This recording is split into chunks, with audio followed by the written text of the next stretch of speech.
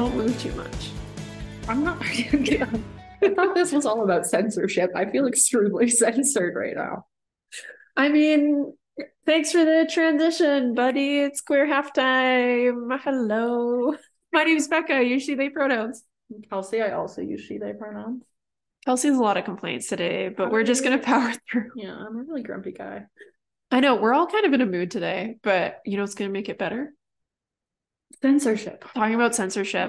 So you said you knew nothing about the Hays Code, hey? No. Have you ever watched like an old movie from like the 40s or 50s? Like I think you said Steph is a big like Hitchcock fan.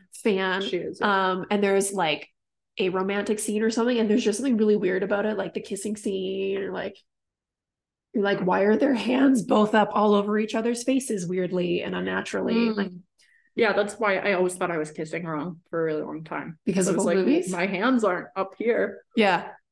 And that's like very like because of the Hays Code, because audiences needed to be able to see like where are their hands. They're not like getting fresh, like, you know. I sound like an old man when I said that. I don't know. There's gonna be a lot of that. Oh. So it was like, I gotta make sure you're not whacking somebody below the screen. Like, is that kind of where we're going? It was very keep it above the belt. Right. So it's the 1920s. We're in Hollywood. Okay. So Hollywood has just been rocked by like a number. It's very echoey in here too today.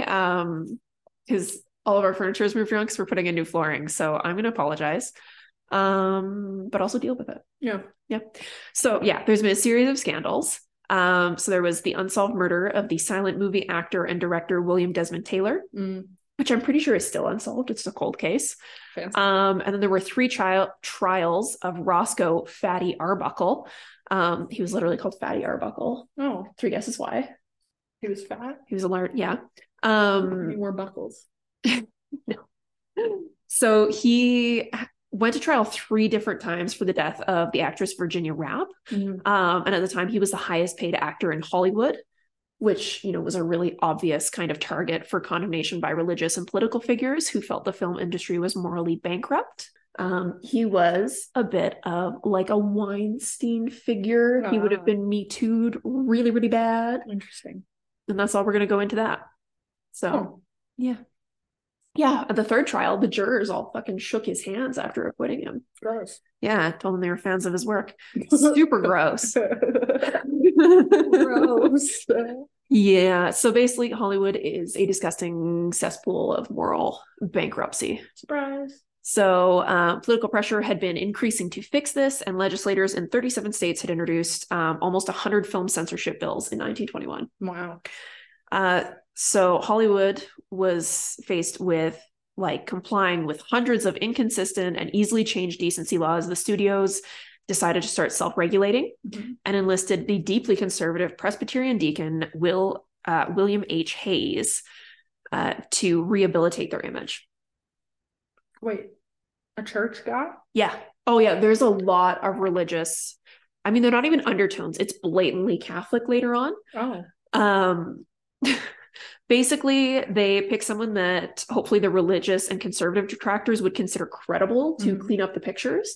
Because he was also like a big time Republican. He'd been involved with like in President Harding's administration. Like, gotcha. Yeah. So they were like, here's this super conservative religious guy to clean stuff up. So please stop being mad at us. Nice. You want to know how much he was paid? And this makes me so angry. More than me. I'm getting so he was paid $100,000 a year in 1922 money. What is that? 1.6 million, baby. A year. Wow. Yep. Just to be religious. Yeah. He served for 25 years as president of the Motion Picture Producers and Distributors of America, the MPPDA, where he defended the industry from attacks, recited soothing nostrums, and negotiated treaties to cease hostilities. Which makes it sound like he's some kind of wartime general. Mostly he was saying you can't put boobies in movies. All right. And other things. Seems like censorship. It's going to get so much deeper than that. So in 1924, Hays introduced a set of recommendations he dubbed the formula for studios to follow, and asked filmmakers to describe the plots of the films they were planning on producing to his office so that they could approve them. And if you're like, what about free speech? Back in 1915, the US Supreme Court had decided unanimously that free speech did not extend to movies. Weird. Which, I mean, in 1915, they were also silent. So. Oh. This is also the introduction of the talkies. So nobody's even speaking. Yeah. So it's just the like.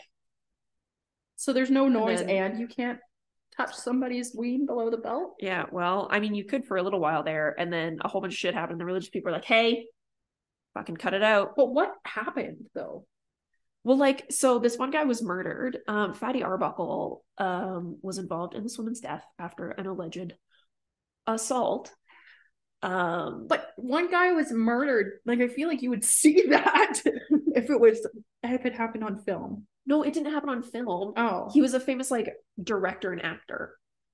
Because I'm like, what's like what? Like, so it's basically all this shit behind the scenes being like Hollywood is so morally corrupt, and then sort of taking that into the movies and being like, look, they're depicting violence, they're depicting sex, they're like, so they're like, Hollywood's really corrupt, but what we should probably control is what everybody else can see. Yeah. So basically they thought, and like they thought certain people, so like children, you know, were influenceable, but also women and the lower class, and like basically these people who can't think for themselves. Interesting.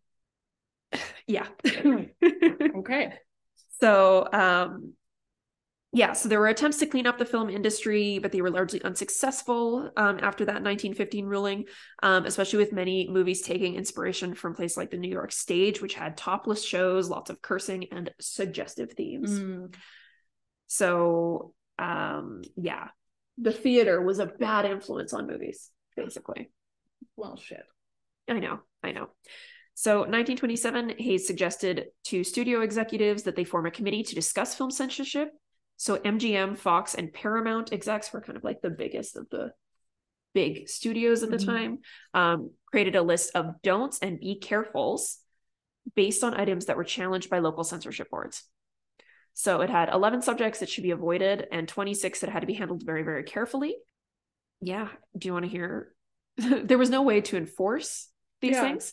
But yeah, they kind of, by 1927, they had codified the lists. Many of these would later become key points in the Hayes Code. Specifically, they resolved that those things which are included in the following list shall not appear in pictures produced by the members of this association, irrespective of the manner in which they are treated. What does that mean? So it means like, so later on, we're going to get to a lot of like using the code to kind of cover anti-Semitism by some of these people. Because one of the rules is that you can't like negatively portray other countries or their, you know, political figures and stuff, which included Hitler. Oh. So there was basically like a ban on anti-Nazi movies for a little bit, which we will get into later. But yeah, so like you can't swear. There's no selling drugs. No sexual perversion.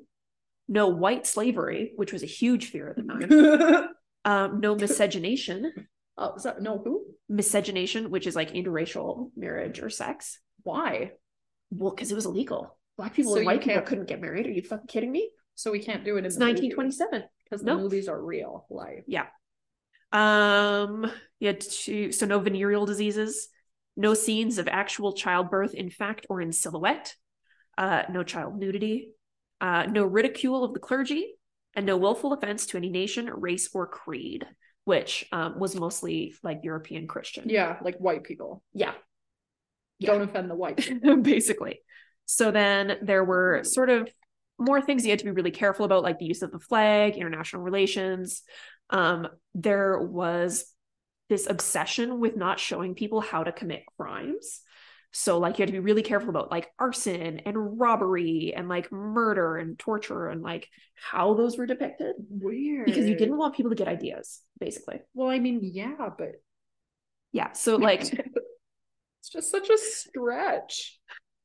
So one of the quotes actually from, so like number 5, was theft, robbery, safecracking, and dynamiting of trains, mines, buildings, etc.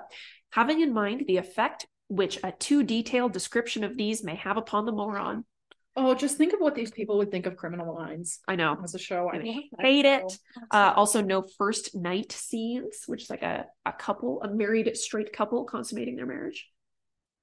What if it's the second night? I mean, I don't know. Who knows? It's fine on the second night, just not the first. That's always real messy. Also, and awkward. Rules later on that like kissing scenes can only be 3 seconds. So there was like a Hitchcock movie that had them like the couple break off every couple seconds. Yes. And so it's like actually like a 1.5-minute long scene. I was gonna say, like, do you just like pull away? Yes. So some people did like get around it. So in 1929, again, very religious Catholic Martin Quigley and Jesuit priest Father Daniel A. Lord created a code of standards and submitted it to the studios. Lord was particularly concerned with the effects of sound film on children who were especially susceptible.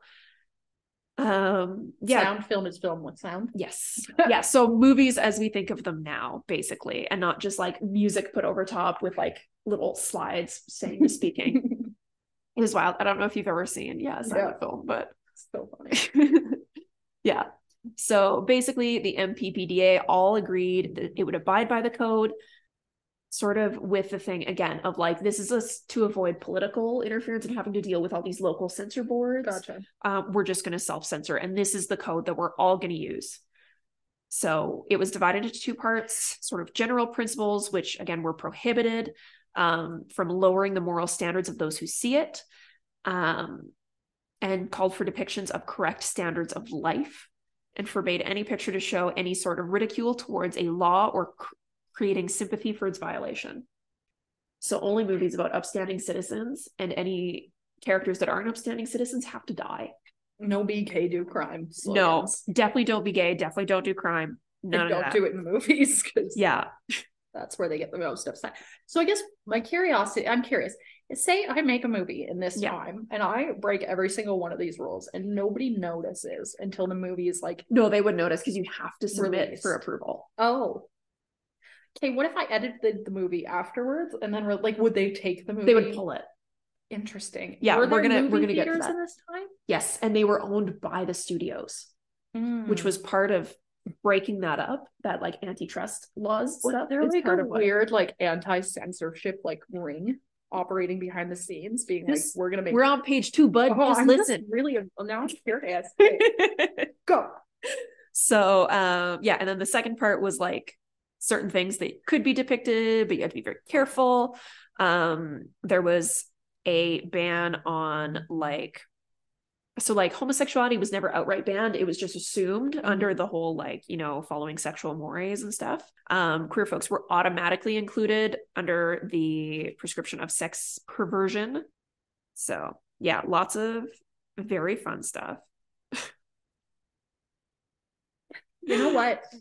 It's interesting because I think that like, it's weird that I'm thinking about this thing. I was recently in a library. I'm not going to say which library it was. But in like the queer lit section, and I specifically took a picture of it. It had so many books about like prostitution. Interesting. And like stuff like that. And I was very much like, I wonder where this came from, why this is in that section. But then you think of like this, it's all like sexual perversion, because it's like that was from years ago. We're still dealing with the repercussions of this, where I go to pick up a book about queer identities and I have to sift through prostitution. I took a picture, I'll show you later. Thank you. So basically the whole code, it promoted traditional values, quote unquote, right? So sex outside of marriage, and like by this we mean a straight marriage, obviously, was forbidden to be portrayed as attractive or beautiful, or to be presented in any way that would like make them seem permissible or sexy or like anything like that. Yes. So any perversions out. Criminal action had to be punished, and neither the crime nor the criminal could be sympathetic. So no Les Mis. This isn't one of the situations where you're gonna fall for the villain. No, you couldn't, or the movie would be pulled legally. Legally. Authority figures had to be treated with respect. The clergy could not be portrayed as comic or villains. Under some circumstances, politicians, police officers, and judges could be villains as long as it was clear that they were exceptions to the rule. Yeah, so like you could have a movie about a bad cop, but all the heroes had to be the good cops taking him down because he is the exception. You know, I know. That didn't age well. Nope. So by 1930, Variety published the entirety of the code and stated that it would make government boards obsolete. But at the time, the men enforcing the code were pretty ineffective. The Blue Angel was the first film the office reviewed and was passed with no revisions, but was considered indecent by a California censor. So in 1930, the Hayes office did not have the authority to order studios to remove material from a film. Instead tried to reason or like plead with them. And to complicate things, the appeals process ultimately put the responsibility for making final decisions in the hands of the studios. One sort of factor in ignoring the code was the fact that some people found this censorship really prudish, obviously. When the code was announced, the sort of more liberal periodical The Nation attacked it, stating that if crime were never to be presented in a sympathetic light, then taken literally, that would mean that law and justice would become one and the same. Therefore, events such as the Boston Tea Party could not be portrayed. If clergy must always be presented in a positive way, then hypocrisy could not be dealt with either. Other publications agreed and said it would be really just hard to enforce. The Great Depression in the 30s led many studios to seek income by any means possible. And since sort of the racier movies with like violence and sex and all these things had higher ticket sales, they obviously produced more of those to try to, you know, get in on what little money there was. And flouting the code became like an open secret. In 1931, the Hollywood Reporter quoted an anonymous screenwriter saying that the Hayes moral code is not even a joke anymore, it's just a memory. But that's going to change. God. So now we're in 1934. An amendment to the code was adopted, which established the Production Code Administration, which we will just call the PCA, and required all films released on or after July 1st, 1934, to obtain a certificate of approval before they could be released. So basically, for over 30 years, virtually all motion pictures produced in the United States adhered to the code. Oh. Yeah. Because this went on for a long time. Wild. So this is 1934, and it wasn't really abandoned until the 60s. Yeah. So the previously mentioned priest, Father Daniel Lord, wrote, "Silent smut had been bad. Vocal smut cried to the censors for vengeance." So it was bad enough when it was in a silent movie, but now that there's sound, holy shit. Watch out, world. Watch for the children. They can hear, but they can't see. Yeah, and like some people saw it very, very obviously as like trying to control Hollywood with Catholic doctrine. Like the guilty were punished, the virtuous rewarded, the authority of the church is the only legitimate one, and marriage is sacred. So Joseph Breen, who was also a Catholic, had worked in public relations and was appointed to the head of the PCA. And under its leadership, enforcement of the production code became incredibly strict. Even the cartoon sex symbol Betty Boop had to change from her sort of flapper personality and dress to a more like matronly appearance, like very old fashioned and conservative. Stupid. I know, right? So the first major instance of censorship involved the 1934 movie Tarzan and His Mate, in which brief nude scenes involving a body double were edited out of the negative for the film. Do you know how hard it would be to edit out something out of a negative? I know, a negative of a film. Yeah, like, right? That's like, you're like literally like cutting shit, yeah, splicing.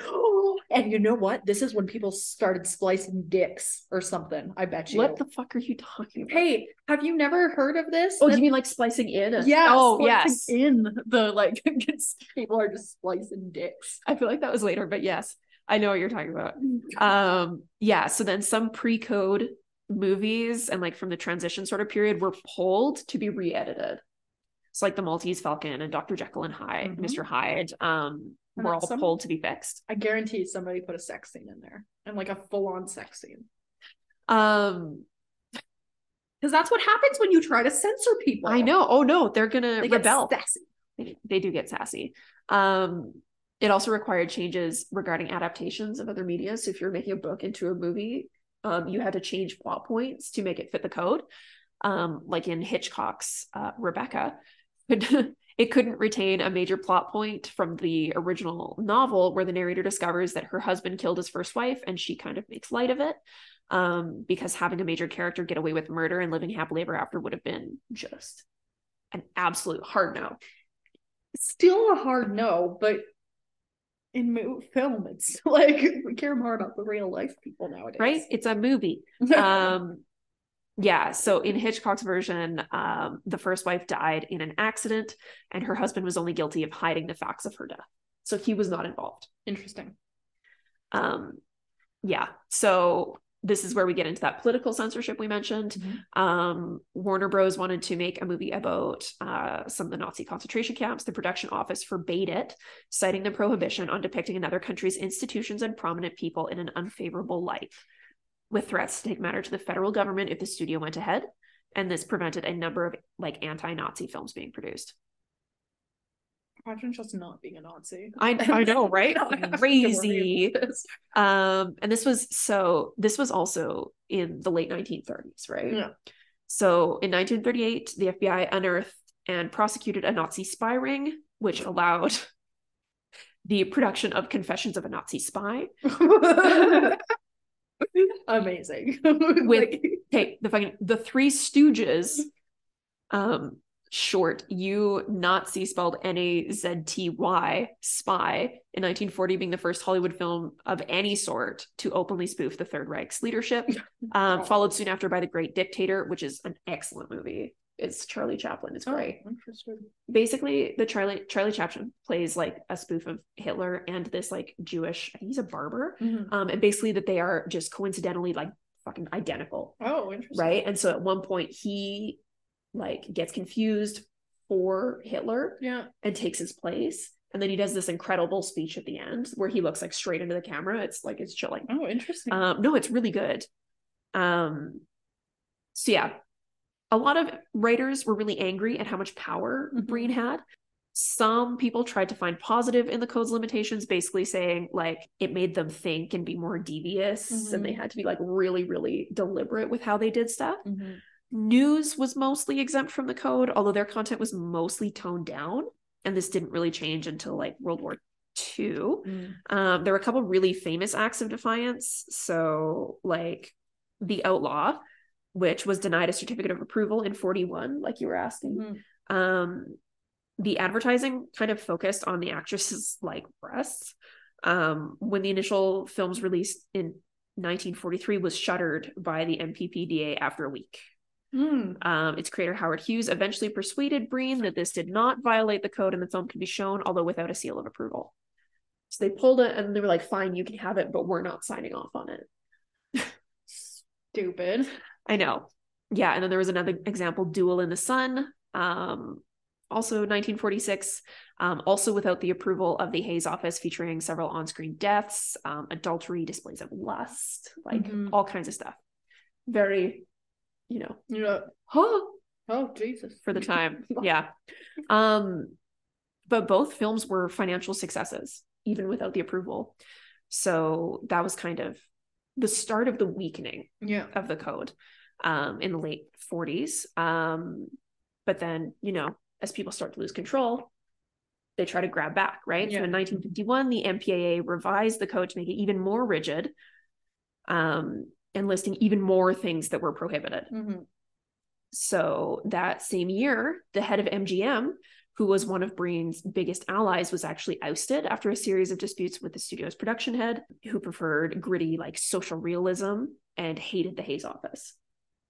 Interesting. Yeah. So 1954, Breen retired, mostly because of health, and his successor was appointed. Hollywood continued to work in the confines of the production code throughout the 40s and 50s, but during this time, the film industry was faced with a number of competitive threats. The first one was from TV. TV was starting to come around by this point. And it didn't mean that people had to leave their house, like they could just watch from their living rooms. And Hollywood needed to offer something that they couldn't get on TV, which was actually under an even more restricted censorship code. So they were like, we need to outdo TV, because otherwise, you know, why would people leave their homes and their couches? I mean, fair. Their new TV dinners. And I do like a good TV dinner. Right? Who doesn't? So on top of that, they, like we said, they owned all the theaters, right? So the Supreme Court decided, hey, fucking cut that out. You can't own the theaters and you can't control what gets played. Makes sense. Yeah. Which meant that more foreign films could start coming in. Because the studios couldn't say, hey, only play our movies. But they don't censor those. Well, they were not bound by the code. So in 1950, The Ways of Love was released, which included a short called The Miracle, which was thought to mock the Nativity. In response, the New York State Board of Regents, which was in charge for film censorship, revoked the film's license. And there was a lawsuit called the Miracle Decision, which basically the Supreme Court changed its 1915 decision and said that actually movies were entitled to First Amendment protection, meaning the movie could not be banned. Go figure. I know, right? It only took them fucking 40 years. Yeah. What was the time? So yeah, now that the threat of government regulation was reduced, so was the PCA's power over Hollywood, because like we said, government censor was sort of the major justification for the code in the first place. And there quickly became a wave of like provocative European movies reaching Americans, challenging gender roles, confronting prejudices against the queer community, all kinds of things. Good. All kinds of fun, spicy stuff. I love that. Also, post-war, there was a gradual liberalization of American culture, and some parts of the code had lost their taboo. It's like, this isn't really a big deal anymore. Yeah. So in 1956, parts of the code were rewritten to accept subjects like miscegenation, adultery, and prostitution. Makes sense. Yeah. Like, this is real life shit, man. So we started getting, more films dealing with more like sexual matters, adult topics, all these fun things. And then sort of one of the final kind of, the thing pointed to as sort of the death knell, was Billy Wilder's Some Like It Hot. Have you seen this movie? No. It's Marilyn Monroe, 1959. It's actually a great movie. I really enjoyed it. It actually was nominated for 6 Academy Awards, and is like thought to be like one of the greatest movies. Like, it's interesting. Like, if you look at like top 50 movies ever made, it's always on there. Interesting. But it has really, really strong queer themes. Oh, cool. So Marilyn Monroe meets these 2 men who saw like a mafia hit, and they are now in disguise as women. Right. And one of them, is into Marilyn Monroe and is like, oh, but I can't, try to hit on her as a woman. So I'm also gonna, all this stuff. But meanwhile, the other guy, as a woman, has a cis man fall in love with him and propose and accepts, is like, as soon as he finds out a woman, we'll get divorced, I'll get a settlement, it'll be great, I'll be rich, because he's a millionaire. But by the end of the movie, he's like trying to get out of this marriage and is trying to explain like all these reasons that the marriage wouldn't work. And, like making up all this stuff to try to get this guy to like stop, because like, oh shit, I actually can't marry, right? And so the character in drag like rips off their wig, switches back to like a man voice and says, I'm a man. Oh, interesting. And then, still smiling, this millionaire says, well, nobody's perfect. Oh, funny. That's so funny. Oh my God. Yeah. So this was kind of a bit of a death knell. There were a couple others. So like in 1964, The Pawnbroker came out and was initially rejected because of female nudity as well as a sex scene. Despite the rejection, the film's producers arranged to release the film without the code seal. And again, it went ahead and like made all this money, and no one gives a shit about the PCA anymore. Yeah, so basically The Pawnbroker was the first film featuring bare breasts to receive production code approval. It was like they granted an exception to the code as a special and unique case, but was later seen as the first of a series of quote injuries to the production code that would prove fatal within 3 years. By the end of the 60s, we moved away from the code and we're sort of starting to get towards the rating system we are more used to. That makes more sense. So I like that system. Yeah. So Men in Drag brought down the Hays Code. I love that so much. And Marilyn Monroe, who we love and stan always. Yeah. So yeah. Wow. What a journey. What a journey. See, I know, it's wild. Like, I remember watching a Hitchcock movie and being like, why did that character just fucking die off screen? And my mom was like, oh, because it was the Hays Code and because she was a criminal and she couldn't have a happy ever after. And I was like, so they fucking threw her off a tower? Like, oh, that's so interesting. I wonder how many movies I could go back and rewatch and find this. It's really fun. So like at the beginning of the pandemic, we watched a bunch of Hitchcock movies and like I had started to learn about the Hays Code at that point. And so like you can pick out things. So like funny. I think it was South by Southwest. There was this one, they couldn't be the leading man and woman weren't married. So they couldn't be seen sitting on a bed together because that implies, they're going to have sex. And then at the end of the movie, they get married. And then there's this bit where she's sitting on the bed and he like jumps on to sit next to her and like puts his arm around her. And it's like, oh, they're married now. So they're going to fuck and it's okay because they're married. Wild. Yeah. What a journey. I know. God, if only they knew then what we watch now for movies. I know, right? Yes, this was my thing that I'm fascinated by that I tried to make tangentially related to queer issues so we could talk about it on the podcast. I love it so much. Yeah, this is super fucking interesting. Yeah, right? And it is to point out what you know about it. It's totally connected to queer issues. Hundo. What's your queer joy? I'm so tired. I know. My queer joy is naps. Naps are great. That's a great one. I'm just like, I'm so tired. Yeah. I went to bed at like 7:30 last night and woke up at like 7:30 this morning. Literally slept for 12 hours because I was exhausted. Amazing. Glorious. Yeah. My queer joy is very simple. Sleep. Yeah. Yeah. What about yours? I was in Calgary for a bit last week. Right. That was super fun. I was getting trained as a facilitator. And then we had a team dinner after the first day of training, which led to team drinking in the hotel room, which led to team hangover, and training the next morning. Fantastic. It's the first time I've been hungover a little bit. Luckily the headache went away after I got some breakfast. Fantastic. I also learned lots. Good. Well, that's good. I hadn't just drink. No, it wasn't just drinking. And I had someone who's like a really amazing facilitator say like I'm a natural while laughing at a joke that I had made. Amazing. So I was like, yeah, fuck you, imposter syndrome. Yeah, it was great. It was great. Yeah, that's wonderful. So that's my career. I love that for you. Yeah. Yeah, that's about it. We'll be more thrilled to be alive next week. I know. Yeah, we're a little sleepy. It's just a weird transition time for Out Loud. We're transitioning out of life and into Pride Month. So. It is, yeah. Things are gonna get wild this next little bit. Yeah, it always takes us a bit to get our bearings about us. Just wait till the first episode we have in July where we're like, yeah. If you don't see us, that's why. Yeah. So thanks for joining us. Be kind to yourself and others, and we'll see you next week. See you then. Bye. I don't know why I'm doing finger guns now because you're doing them. I don't know.